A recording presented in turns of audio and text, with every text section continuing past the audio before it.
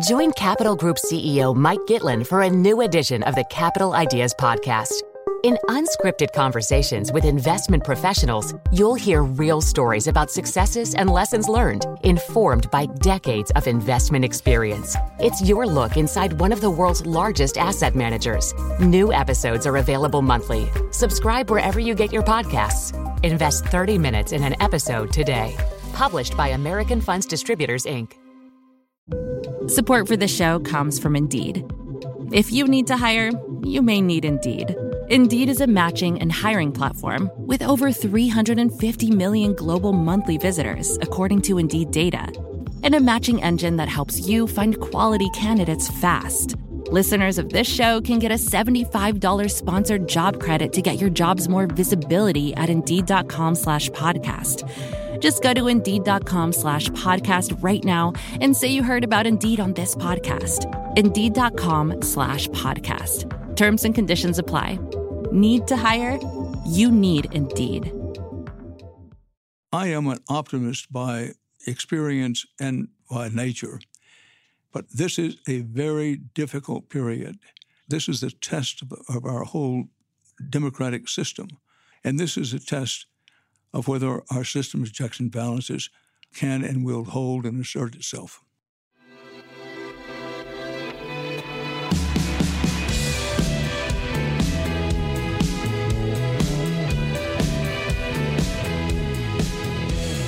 Hello and welcome to the Ezra Klein Show on the Vox Media Podcast Network.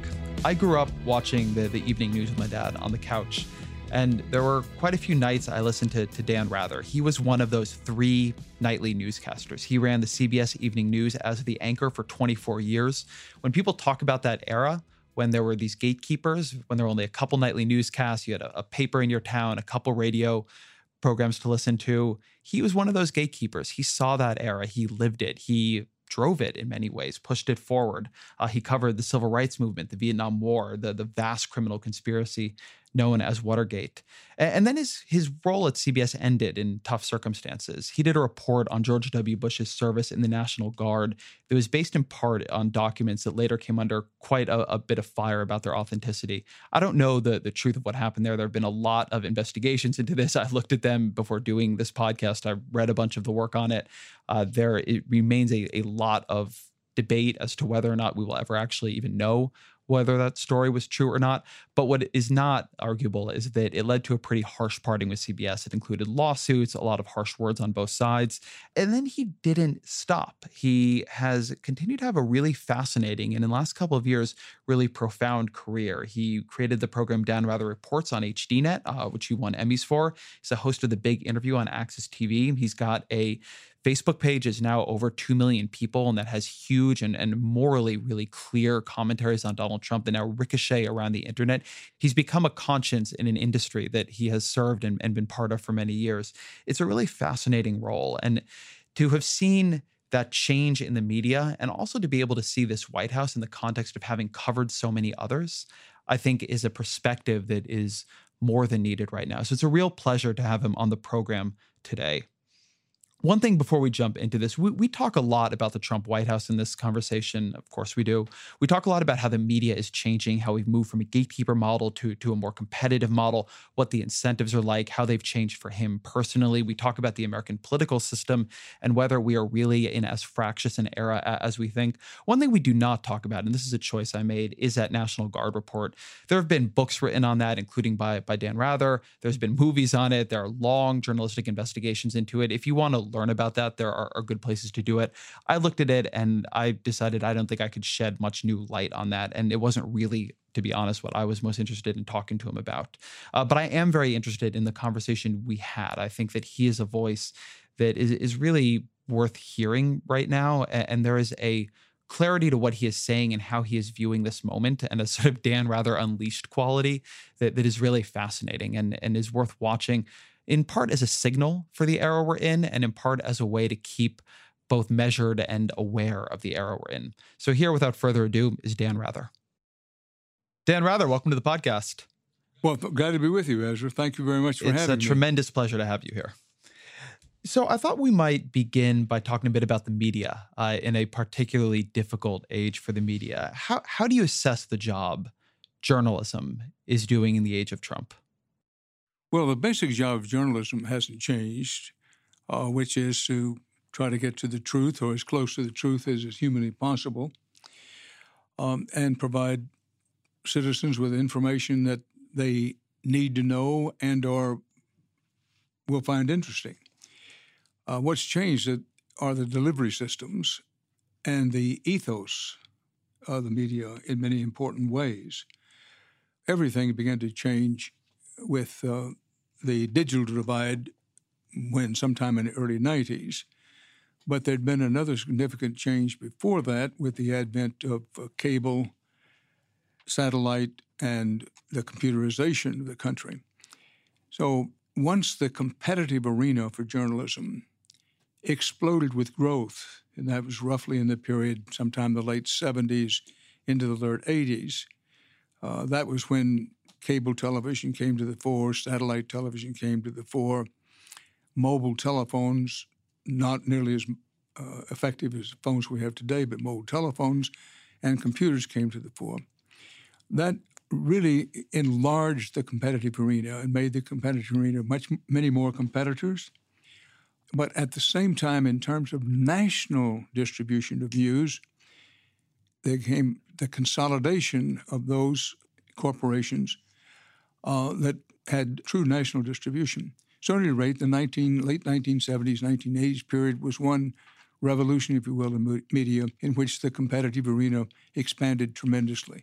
Then we came to the digital divide, the beginning roughly of the internet in the early 1990s, which again expanded the competitive arena, if you will.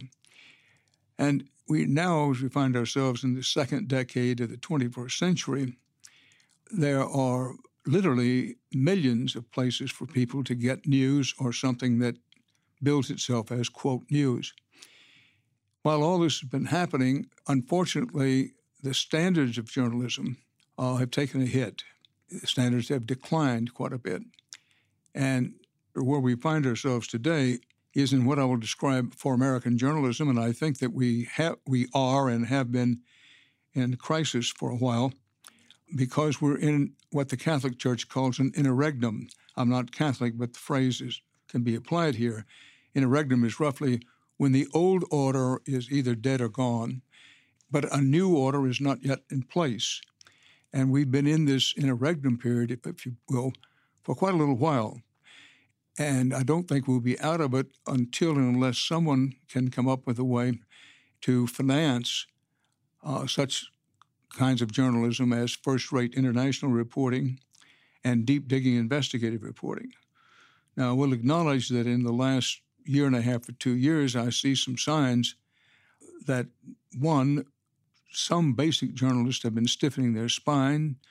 I think the work the Washington Post and the New York Times have been doing for the last year and a half with investigative reporting has been a renewal of really what I call deep drilling investigative reporting, and that's all to the good.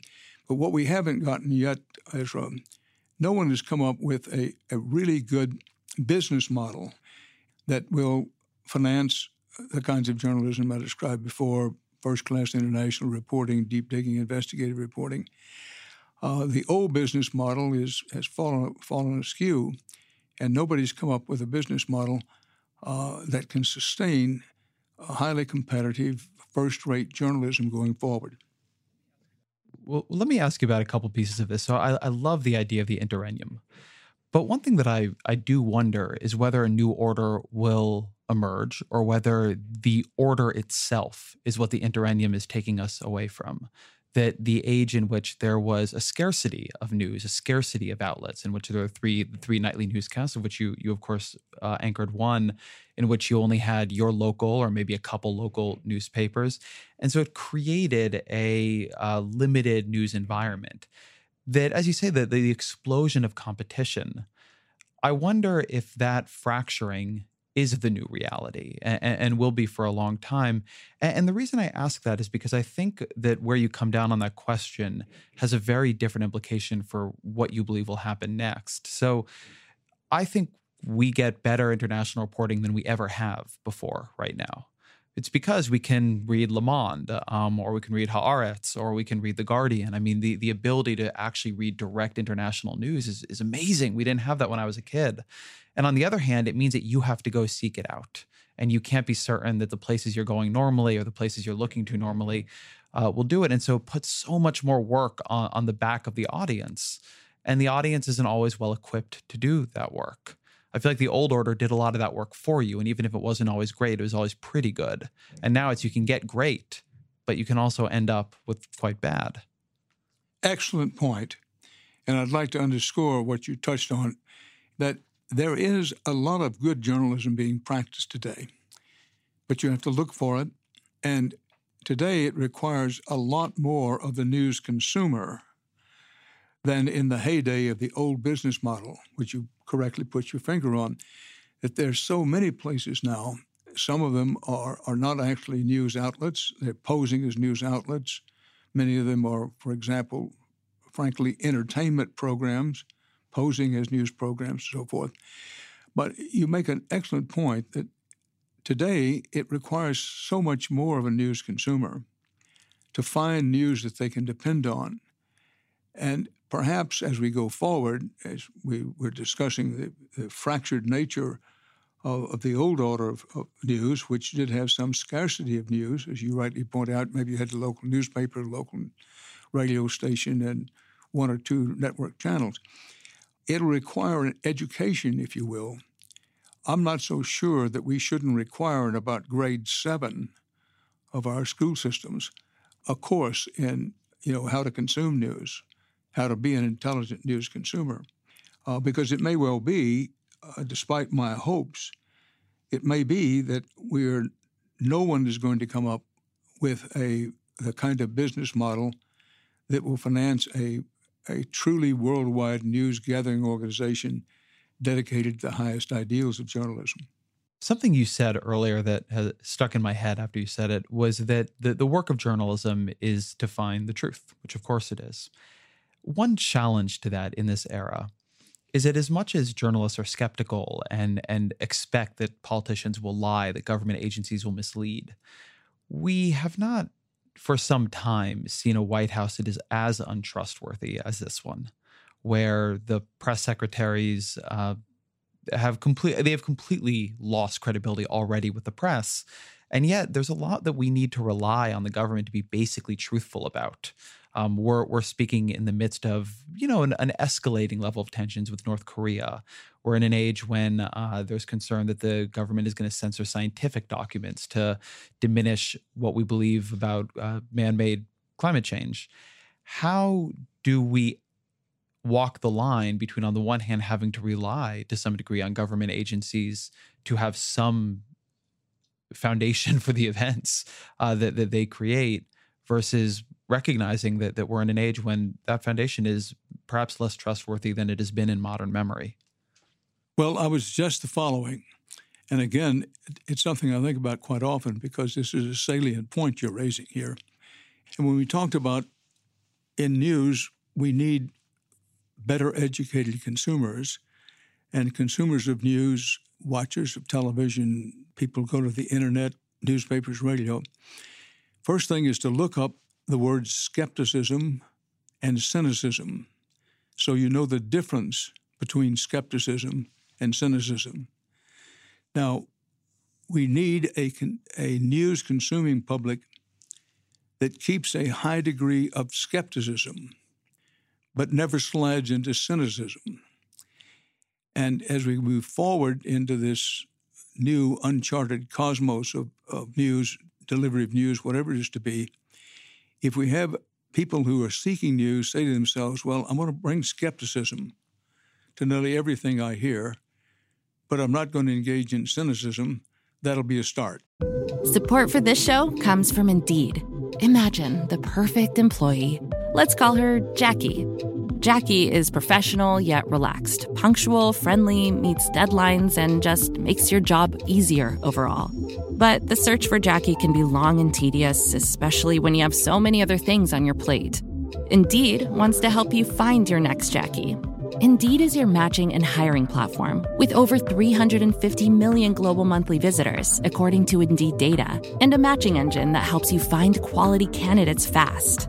They leverage over 140 million qualifications and preferences every day, so their matching engine is constantly learning from your preferences. That means they can better connect you with your Jackie.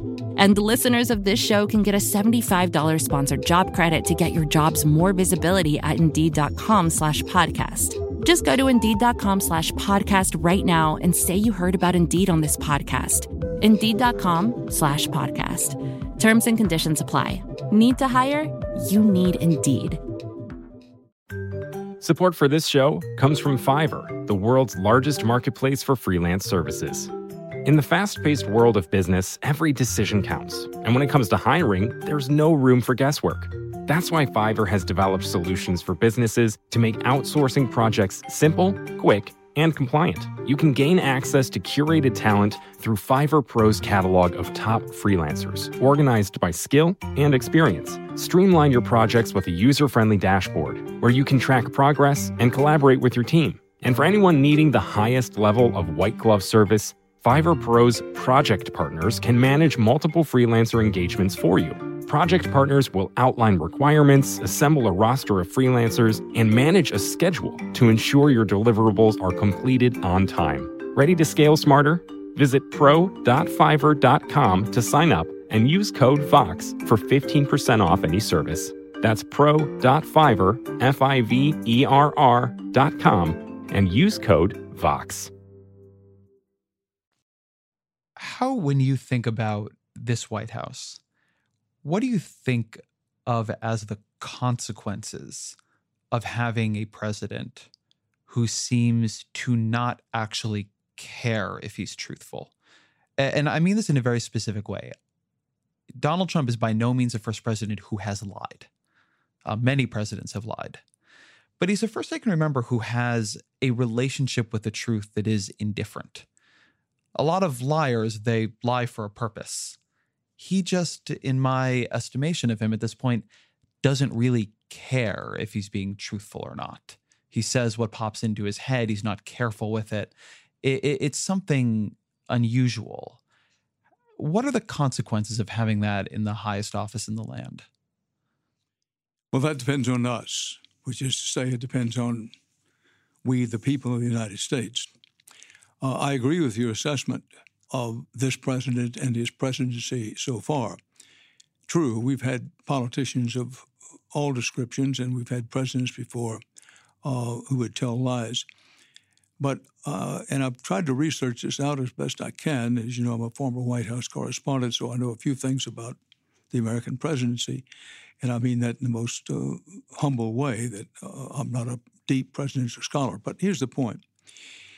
Almost every president, and without exception, every president who's been effective as a president, has understood that it's imperative in our system that there be a high degree of communicable trust between the leadership and the led.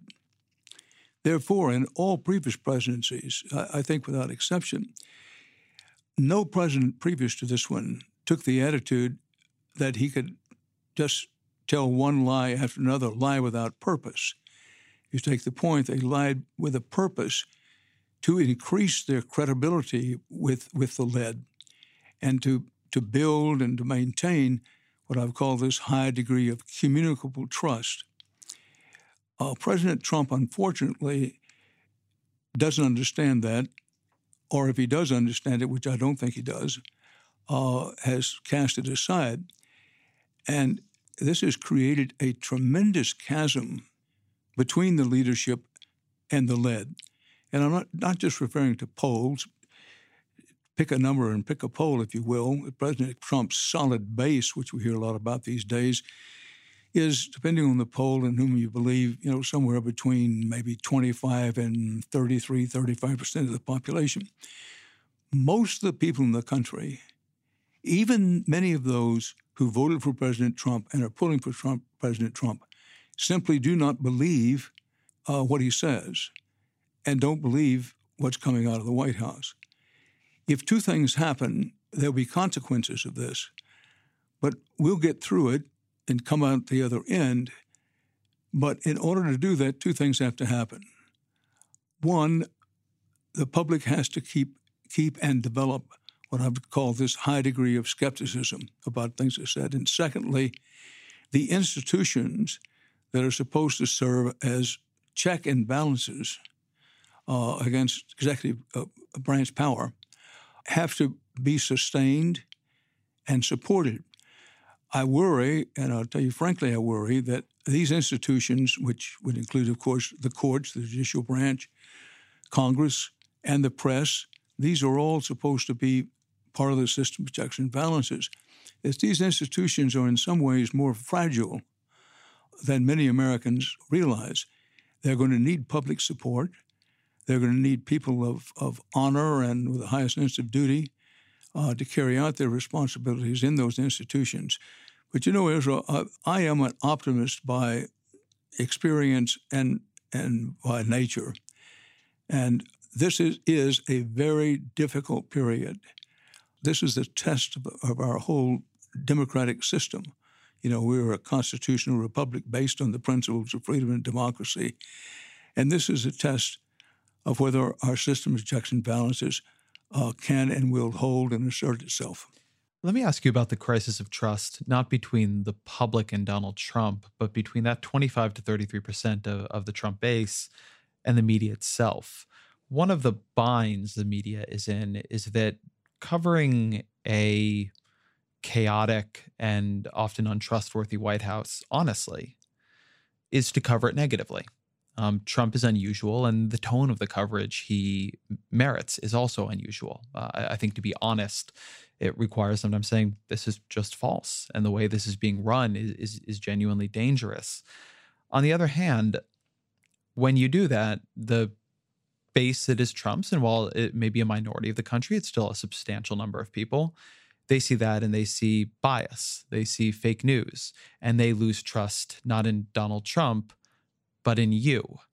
And so there is this dynamic emergent, and I think the Trump White House has been very savvy about it. They've understood, and Steve Bannon has said, that the media is the opposition party, and that if they're not going to be truthful, then what they need to do is delegitimize the media that says they're not truthful. And so they have worked very hard to sort of say that all of the media is on this other side, you know, NBC, the New York Times, Washington Post, ABC, CBS, and then them and a couple of highly allied outlets are on their side. What is the media's responsibility to Donald Trump's base? And how should the media manage that bind they're being put in? Well, let's take that in two parts. The first part, what does the media need to do during the era of Donald Trump?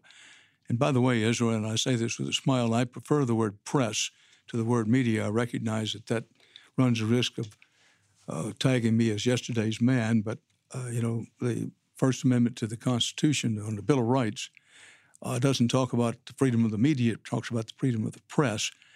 But I won't argue. But the media's job is to do what its basic responsibility is in a society such as ours, which is to find out what people in power don't want the people in general, the population, to know. If the population needs to know, that's news. And to make it clear to the public in every way that we possibly can that's our historic role in the country. That's why many of us got into the business. And having the public understand what it is that we're trying to do, I think will help some. I don't want to underestimate the size of this problem, that we in the press, in the media, we have a problem. We have our own credibility problem. Part of that, no small part of that, is we're under a particularly ferocious attack now from the most powerful office in the country. But also, we make our mistakes. I've certainly made mine and have the scars to show for it, some of them still open wounds, some of them self-inflicted wounds. So one, to do whatever we can to have the public understand that news is not an exact science. It's a kind of crude art. No one can do it perfectly. But with that understood, and try as best we can to make the public understand that we know that, it is, folks, what we are trying to do, we'll do it imperfectly, is to ask questions, knock on doors and say what's going on in there, and try to find out what it is that somebody somewhere, particularly people in power, don't want the public to know, and bring it out into the light. And to constantly be putting forward some version of the old line that daylight is the best antidote to bacteria. And so sunlight, the kind of sunlight the press can show on problems, say, folks, this is what they're telling you, those in power. This is what those in power want you to believe. But here's what we have found out is actually going on inside.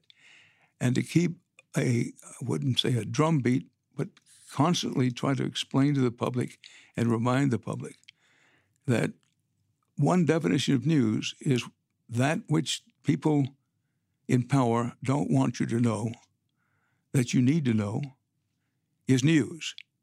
Nearly everything else is either propaganda or advertising. Now, in terms of the Trump base, the press, there are people whom you're never going to be able to convince. There are people who, for their own personal or partisan, political, or deeply felt ideological reasons, are always going to buy into the press. But again, I come back to, Ezra, that you and I have been at this a while. In my experience with the public is that the public at large, whether you're going through a Democratic administration or a Republican administration, the public at large, at any given moment, it may seem that they don't understand. But over time and by and large, I think the public does understand what it is we're trying to do. And what I'm suggesting here is we keep reminding them. And the best reminder of the value of a free press is doing first-class reporting, doing the deep-digging investigative reporting, and doing quality journalism of integrity is the best defense against the kind of attacks. And these are unprecedented attacks that the Trump administration is specializing in. Let me ask you a bit about the definition of news, which I like the one you had there, but there's another piece of it that I think is interesting and that I stress out about a lot. So among the hats I wear, I'm editor-in-chief of Vox and responsible for setting at least some of our coverage priorities. And I worked in newsrooms where the line used to circulate, the first three letters of news are NEW, right? The news is what is new. Sometimes it's what the powerful don't want you to know, but a lot of it is just what's new. And, the latest release from the Bureau of Labor Statistics, right? Nobody doesn't want you to know that, but it is news. It just came out.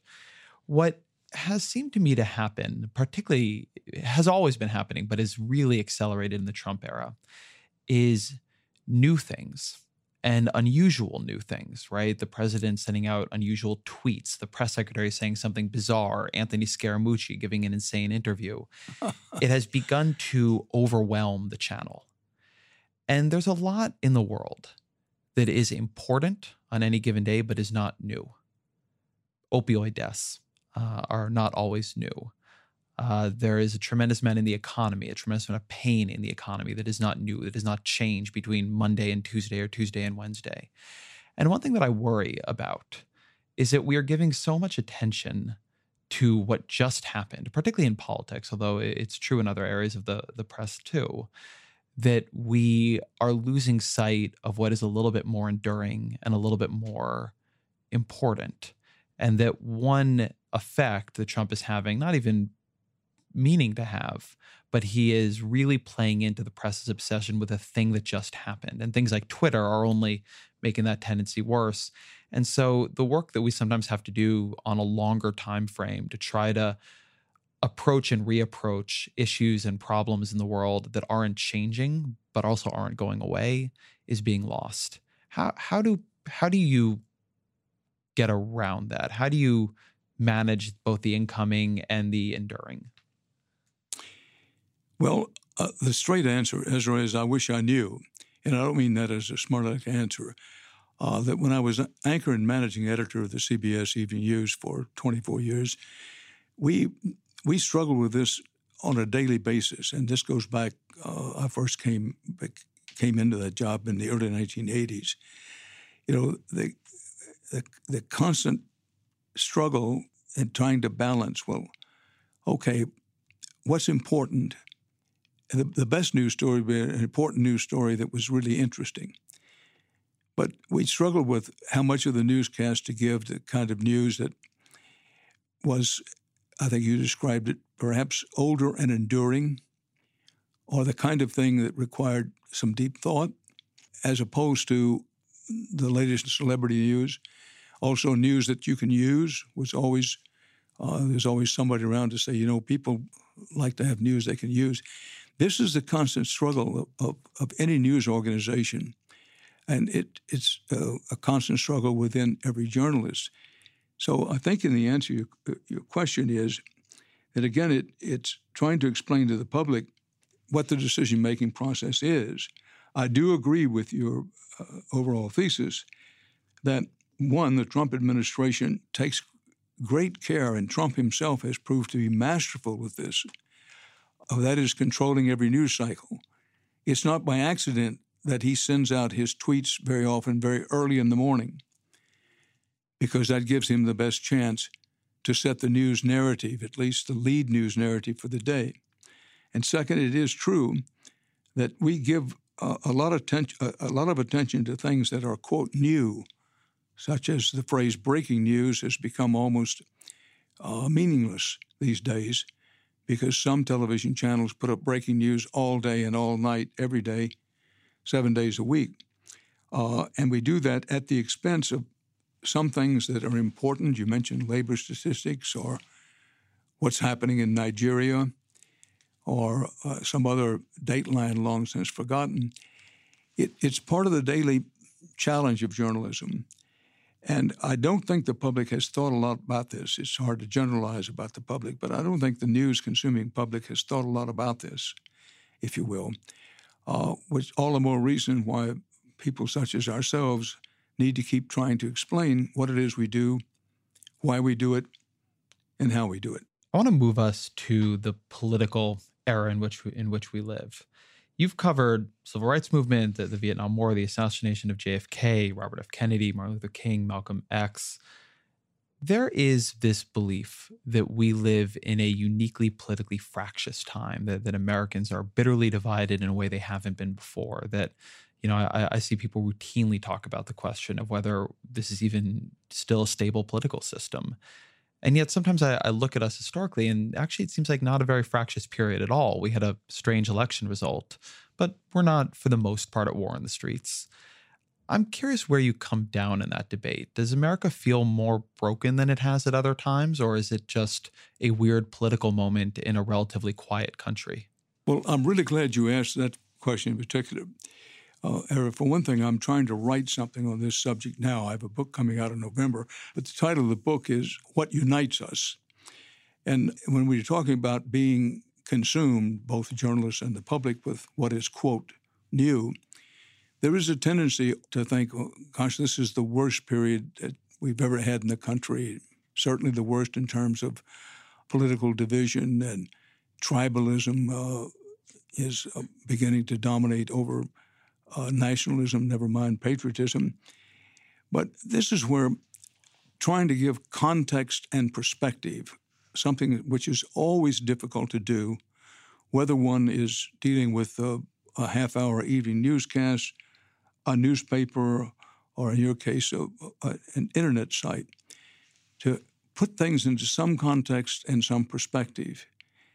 Putting this question of how divided are we, is this really the worst time in the country, putting that into some context and give it some perspective, we can remind ourselves that the Civil War, roughly 1860, 1864, 5, the country was deeply, deeply divided, more deeply than it has been at any time since, and I would argue perhaps any time before, with the possible exception of the Revolutionary War. And again, during the 1960s, that I became a network news correspondent in the early 1960s, and the country was deeply divided in the 1960s, not just over the Vietnam War. It was divided over that, but it was divided culturally, divided over what the mores of the country should be, and it was divided politically. So putting things trying to give them perspective, putting them into context would require that we think about this present period with those things in mind. On the other hand, and this is not to say it's equally balanced, on the other hand, there needs to be a recognition that we've never had in the history of the country any presidency get off to such a chaotic, even dysfunctional start. And having said before that we've never had a president who told lie after lie, and I use that word measured lie. We're talking about things that are demonstrably untrue and that he knew to be untrue. And, besides the outright lies, there's a plethora of sophistry and misstatement. But we've never had, so it is new. This presidency represents something new. We've never had anybody in the office who told this many lies and who got off to such, as I say, a chaotic, dysfunctional start, compounded by the fact that we've never had, I wouldn't say never, but we have seldom had a presidency who had almost no legislative accomplishments, almost zero legislative accomplishments, and then further complicated by a deep criminal investigation. You can say, President Nixon had the whole Watergate widespread criminal conspiracy that we call for shorthand Watergate. However, the Watergate disgrace started began to take traction in Richard Nixon's second term, not in the first 6 months of your presidency. So if you put all that together with the chaos, the dysfunction of the administration of the office of the presidency, the lack of any legislative achievement, plus having a criminal investigation which may reach into the office of the presidency itself and has already reached into some of the principal advisors of the president during the campaign, this is new. And that also needs to be part of the context and perspective in which we gauge the present age. I'd like to try a hypothesis out on you. So when I look in sort of 20th century political history, I, as my question implied, see extended periods where the country was much more torn apart in fundamental ways than it is today. But I also see a political system that, for a lot of reasons, some of them good and some of them bad, was much more capable of finding compromise, of finding consensus, and of finding calm.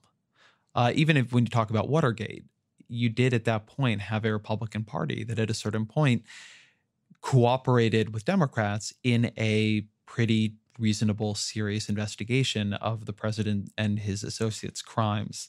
When you think of the civil rights era, you had a Republican Party that was, that at least big parts of it were very constructively engaged, at least under Lyndon Johnson, in trying to pass that legislation. I don't want to in any way diminish problems, failures, and cruelty that existed in our political system, because it clearly did. But I think sometimes, or I worry, that what if you had transposed today's political system with its level of partisanship, with its level of fracture, with its inability to get really anything big done, and you put it into those more fractious, dangerous times? What if we had had this political system and this kind of partisan divide in Congress during Watergate? What if we had had it during the civil rights era, during Vietnam? And that's where things feel a little scarier to me.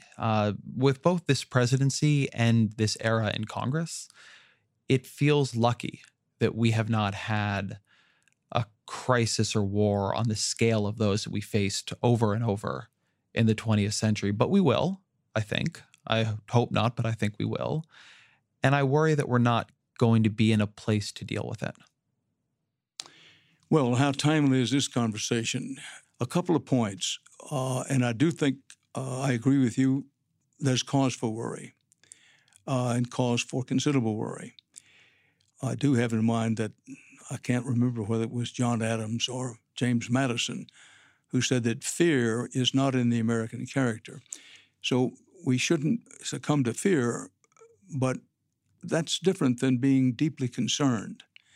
And I think you're right, and I think we'd be right to be deeply concerned about the present situation for, among other reasons, and I want to take two of the examples that you pointed out, that at the time of this widespread criminal conspiracy led by the President of the United States himself called Watergate, you had a Republican president and a Democratic Congress. And in the time of the unfortunate period of Bill Clinton and what led to his impeachment, at that time you had a Democratic president and a Republican Congress. So my point here is that the check and balances that we spoke of earlier and having a balance of power in government helps us get through some of the worst periods.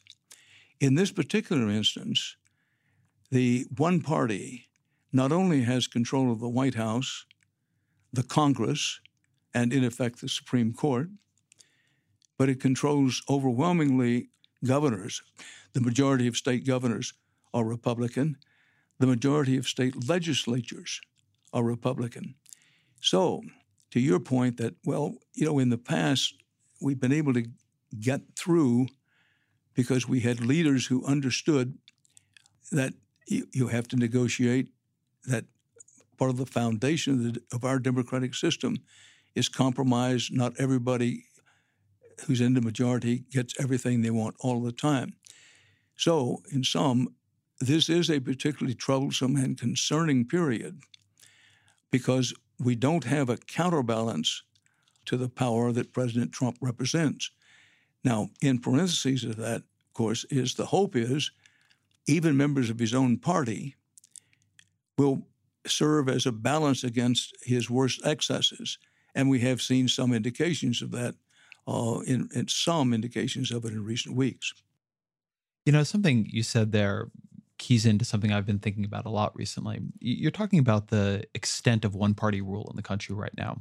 And I think that if you didn't know politics that well, or even you do know it reasonably well, you might listen to that and say, wow, the Republican Party, it's remarkable how much more popular it is than the Democratic Party to have achieved all that power. And yet we're in this strange system where of the last 5 presidential elections, fully 40% of them were won by the person who won fewer votes.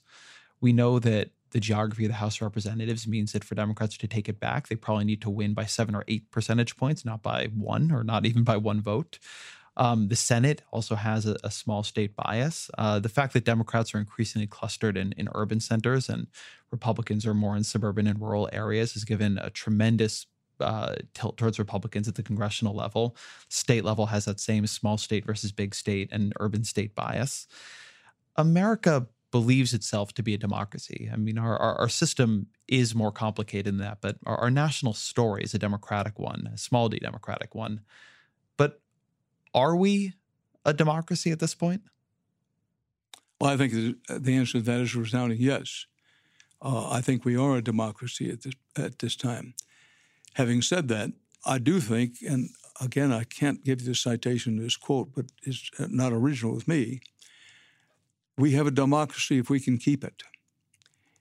And there have been some increasing signs in the last quarter of a century, not just confined to this last election, that we need to work a little harder, think a little harder and better about how to keep that democracy. As I mentioned before, it's democracy is shorthand for a constitutional republic based on the principles of representative democracy and freedom. A pure, sheer democracy would be you take a vote on everything and you have majority rule. This comes back to my being optimistic about the country.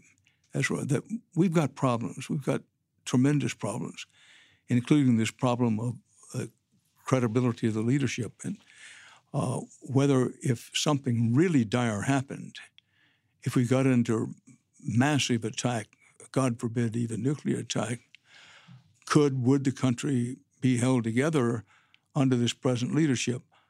I think the answer to that is probably yes, despite all the problems that we have and all the deepening problems represented by the early stages of this presidency. But we can't take it for granted. And I would hope that conversations such as this would be taking place all around the country of, well, okay, we have a democracy, but we need to question, is it really democracy? And if Rather is right, and well, yes, it's a democracy, but we have to, if we can keep it, then how do we keep it? Those are the central questions. And ideally, and obviously we're not dealing with an ideal situation, but these are the kinds of discussions that a president who was a true leader would be encouraging. That a Washington or a Jefferson or a James Madison or Lincoln or Theodore Roosevelt or Ronald Reagan or Dwight Eisenhower would arguably be trying to encourage the public to have, but that's not what we have at the moment. Drowning in status updates and lost in endless emails? Break free with ClickUp.com, the one app to replace them all. Imagine a world where your team collaborates effortlessly in one shared space. No more chaos, just ClickUp. Your projects, tasks, and communication unified at last. Transform how you work with customizable views, seamless integration, and real-time updates. ClickUp is your shortcut to more productive days and happier teams. Join the millions of productive teams already streamlining their workflow. Visit ClickUp.com to get started. Should we be surprised by the Trump administration? Or in a country with the racial history that our country has, should we have expected a backlash president after the first African-American occupant of the White House? Again, that's a very good question. And I think the answer is yes, that we probably should have. But very few people that I know of did. And I myself did not think of it in those terms. I didn't predict that Donald Trump would win, but I did say from the beginning he needs to be taken seriously and that he could win. But set that aside, so much of what happened during the Obama administration in terms of a building resentment, there were a lot of causes for that resentment, but it's disingenuous and not helpful to fail to recognize that a lot of that was based on race. And so a long-winded way of answering your question, I do think that, yes, it probably should have been expected, a backlash to the 8 years of the Obama administration. So I think there's been a disagreement in politics as to whether the seeds of Trumpism were created by the institutional Republican Party, by people like Mitch McConnell saying, you know, the top priority is making Barack Obama one-term president, by the birther movement being indulged, by, you know, there's certainly in the post-civil rights era, in the post-Goldwater era, certainly significant strains of, let's say, racial resentment that have been prominent inside the Republican Party. Then there's another argument that this reflected almost a takeover of the Republican Party, that it was an outside, almost independent force that barreled into the Republican primary, overwhelmed an unsuspecting establishment, and found and held power. Which view do you think gets closer to the truth? I think the first is closer to the truth, but there's something in the other. It's a mix, but no question that the seeds of Trumpism and the seeds of the Trump victory were sown over a long period of time by the Republican Party, which its leadership decided to make a party of obstinate obstructionism. So if I have to pick one of the two, it's the former, it's that. But it was aided in no small part and fueled and helped along in no small part by other factors.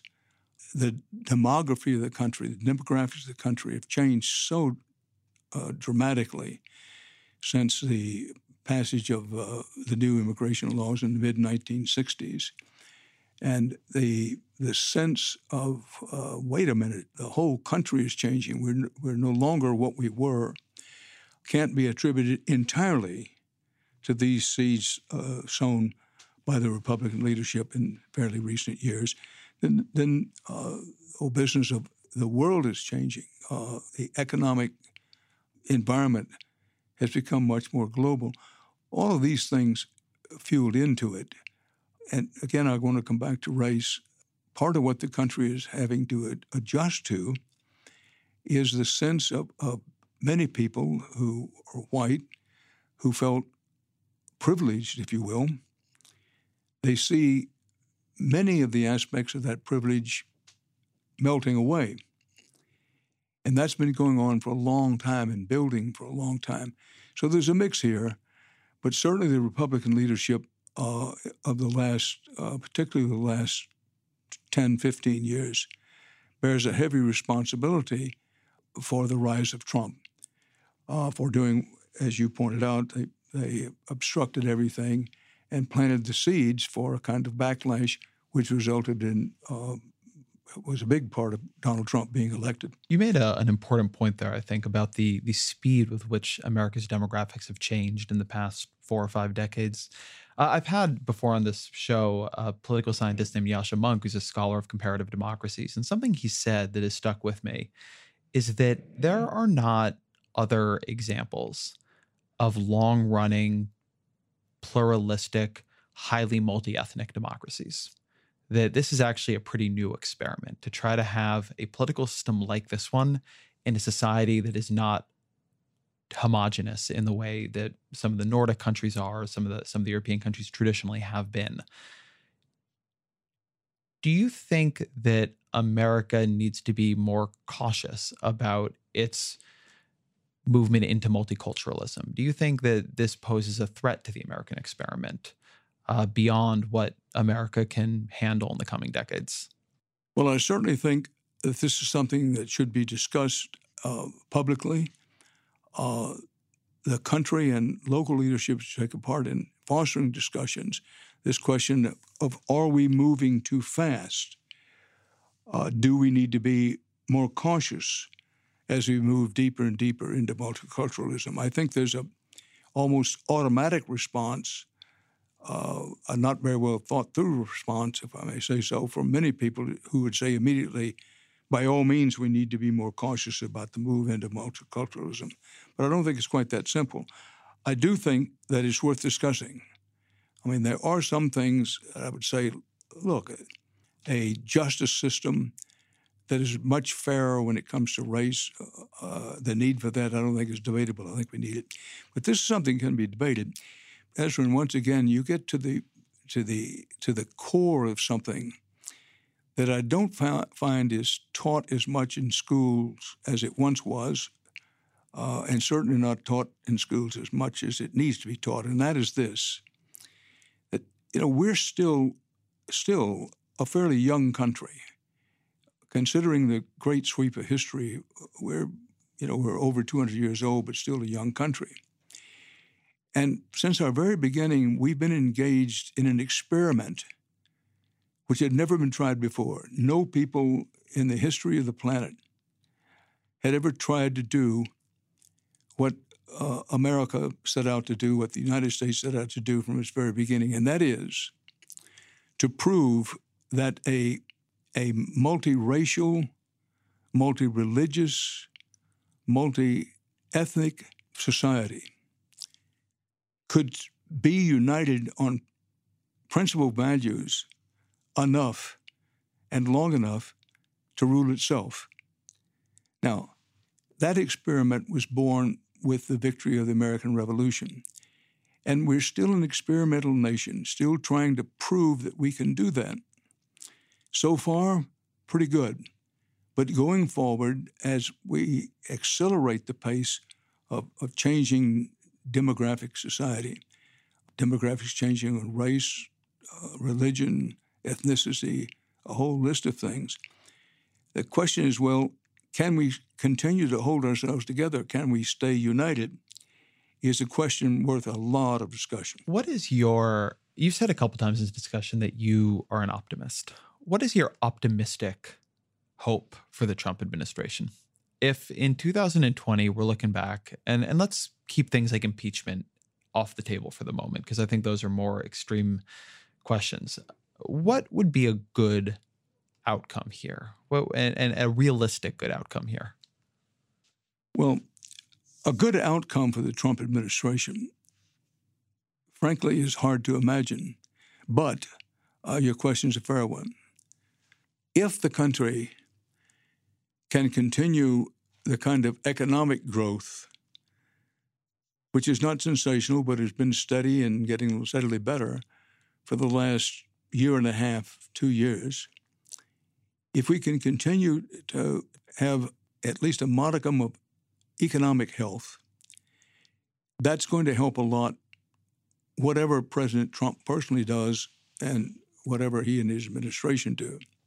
Now, beyond that, and I'm pausing here because I don't want this to come across as flip, a good outcome would be for him to shut down the tweets and shut up with the offhand remarks and just ad-libbing things, whatever comes to his mind, bringing some discipline to his administration. A good outcome would be if President Trump took a personal assessment and wrote down and reminded himself what hasn't worked and stopped doing it. That would be a good outcome for the Trump administration. Another good outcome would be for those who have high responsibility in our institutions, which I mentioned earlier, the courts, the Congress, the press, to put the country first rather than, in the case of politicians, their politics first, and serve as a constant, steady, reliable counterbalance to excesses of the president. That would be a good outcome of the Trump administration. Let me say, Ezra, you didn't ask, but I find a lot of people who just take it for granted, they just take it as a given, that if President Trump survives his first term, that he'll be a one-term president. I'd like to just gently suggest that that's not a given. That won't necessarily be true. And then there are those people, I'd say a smaller number, but quite a few people who think there's no way he's going to finish his first term, that he'll either be impeached or he'll resign, he'll be forced out in some ways. Well, certainly true, that could happen, but on the basis of what we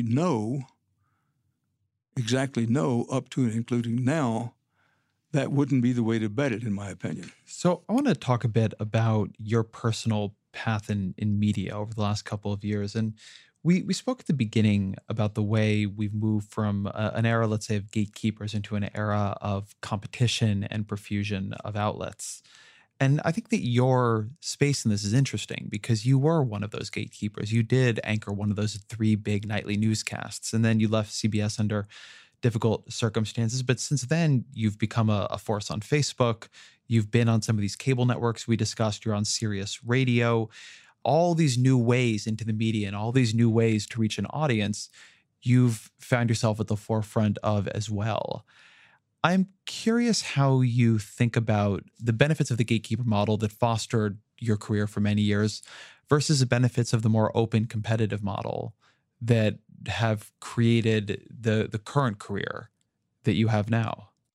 Well, I consider myself very fortunate, Ezra. As you may know, I started in print as a print journalist, and because I was an atrocious speller, a tremendous weakness to have in print, I wandered into radio, and I appeared in radio, and then went through the television era. And as you rightly point out, for the last 11 years or so, it's been a combination of working in mostly satellite and cable television, but a good deal and increasing amounts of my time spent on the internet with, number one, my own Facebook page, and number two, the news site which I operate called News and Guts. In answer to your question about comparing the two roles, the gatekeeper role, which would be the role of a network anchor, as opposed to what it is I do now, it's hard for me to say that I get more satisfaction out of one over the other. I don't want to duck the question at all, but let's face it, as pretty much a workaday reporter, I've been tremendously lucky. and as I'm fond of saying, mightily blessed to have had as many roles as I've had in journalism. And make no mistake about it, that when I was in what you call the gatekeeper role, I enjoyed it. I found it satisfying work, meaningful work. Certainly had a feeling it was work that mattered. You know, if you're in journalism, I think if you're in almost anything, but certainly in journalism, you want to do work that counts, work that matters. And I did have a sense of that, a very strong sense of that, including I felt it was a trust. And I tried to meet the responsibilities of that trust. Others will have to decide how well or how poorly I did it. But I enjoyed that. I found it satisfying and meaningful to me. It's been slower to come, if you will, in the new role, social media, Facebook, and filing on the internet for news and guts. In doing what I'm doing now, there is a sense of liberation. I don't answer to anyone other than myself, whereas in the former gatekeeper role, if you will, it was a very collaborative process and one in which I did have superiors. And so moving into the social media phase, there's been a sense of freedom, and I used the word liberation before, but with that, to be candid with you, it's also a little scarier in that there's really no safety net.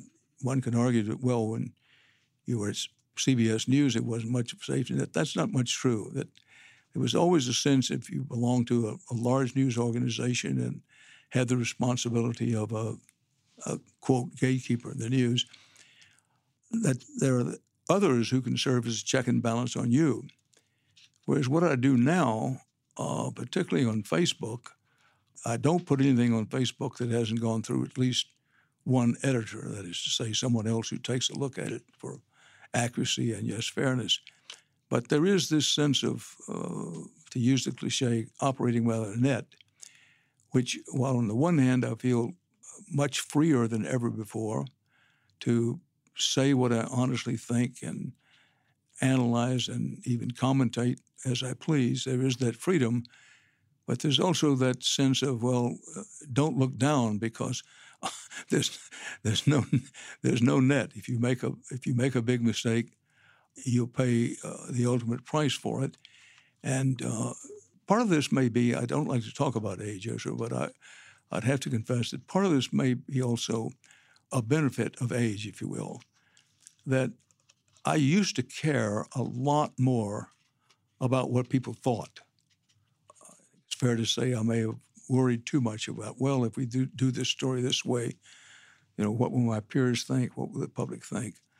While some of that is still in me, a lot in me now just says, look, at this age and stage of my career, do your best, and about what others think, just don't give a damn.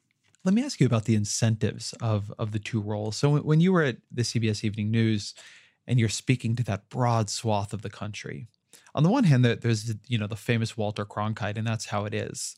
But on the other, to retain that position, as you say, it's difficult to tell stories in a certain way. You have to worry about alienating the audience.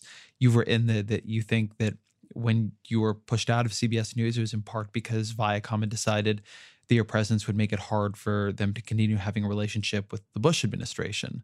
On Facebook, by contrast, you and everybody else is rewarded sometimes for going more to the side, for writing something that is more passionate, for denouncing Trump in more aggressive terms. You look and the Facebook shares go way, way up when something is particularly strong and rousing. Whereas if it's just a sort of middle of the road, here's how things are today, and they're mostly all right, no real need to worry, it's not going to get 100,000 shares. How do you think about those incentives, and do you think that one was better than the other? That pauses, I wanted to think about that a minute, that I try hard, and most days in most ways I succeed. I try hard not to think about, well, how many hits is this going to get? How many likes is this going to get? But it'd be less than truthful to say that I don't think about it some of the time, because there's that old reporter's adage, the best story in the world is not worth hoot unless you can get it out. And the best written piece for Facebook is not any good unless you have people read it. So there's this tug within yourself of saying, well, don't be thinking about whether people are going to like it or not and whether it's going to get shared and liked. Just do what you think is right and do it.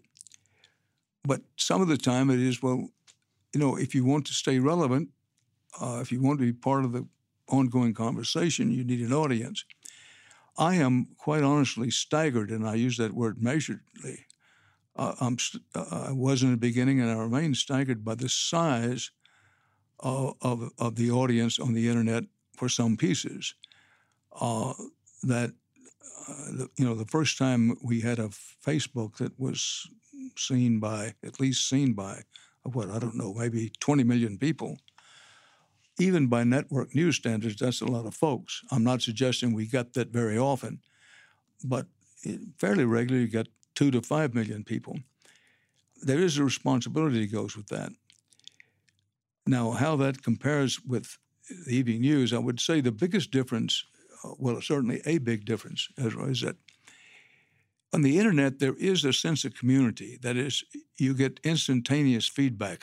I can't and I don't read all of the comments, but I try to get a flavor of what the comments are after everything. So there's this sense of a two-way conversation with social media that one did not have, and I think it's still true you don't have, if you're anchoring a network news broadcast.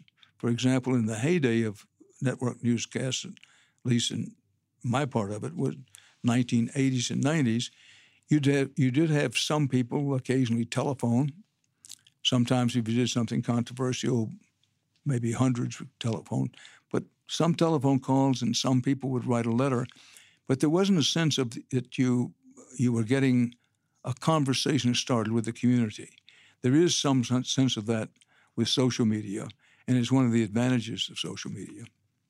So I think that's probably a good place to let you get back to your day. So let me end on the question we always end on at this podcast, which is, what are 3 books you've read that you care about, that have influenced you, that you would recommend to the audience? Well, I would say Man's Search for Meaning by Frankl. I consider one of the best books of the last third of the 20th century, and has meant a great deal to me. I recently read the book, and I could recommend it to almost anybody. It's one of the most widely published books in the world. It's a tough read, but a very important read. So Man's Search for Meaning would be one of those books. Cormac McCarthy's All the Pretty Horses, which was not his first novel. The novel that made him was called Blood Meridian, but Cormac McCarthy's All the Pretty Horses, maybe because I'm a Texan by birth and by choice, is one of those, is a novel, a piece of fiction, that for whatever reason is really stuck to me and I could recommend to anyone. I haven't mentioned the Bible. Let's set that aside. That wouldn't want to get too deeply into it, but I was raised by a grandmother who, one of her 2 books was the Bible, the other was a Sears Roebuck catalog, who read a lot from the Bible to me, and the Bible has always meant a great deal to me. I'm trying to think of a more recent book because All the Pretty Horses were probably published sometime in the 1980s. And Frankl's book, Man's Search for Meaning, was published sometime around mid-century, maybe a little later than that. I do tend to read and reread classics. As a former police reporter, I read a lot of Dostoevsky. I've recently reread some of that. So that's a flavor of the things that I read. But I will say, Ezra, that I'm usually reading 2 or 3 books at a time and dip into one and then another. I wouldn't say that I'm a voracious reader, but I try to read as much as I can, which one of the downsides of the internet era is there's always that temptation to look up what's on your email and what you've been texted. And by the time you get through doing that and answering things, the first thing you know, if you don't take care, you haven't had time to read. Yeah, I feel that one on a very daily basis. Dan Rather, thank you so much. It's been a real pleasure. Been my pleasure. Thank you very much, Ezra. Thank you to Dan Rather, to all of you for listening in, to my engineer, Riyadh Shawi, to my producer, Jillian Weinberger. The Ezra Klein Show is a Vox Media podcast production, and we'll be back next week.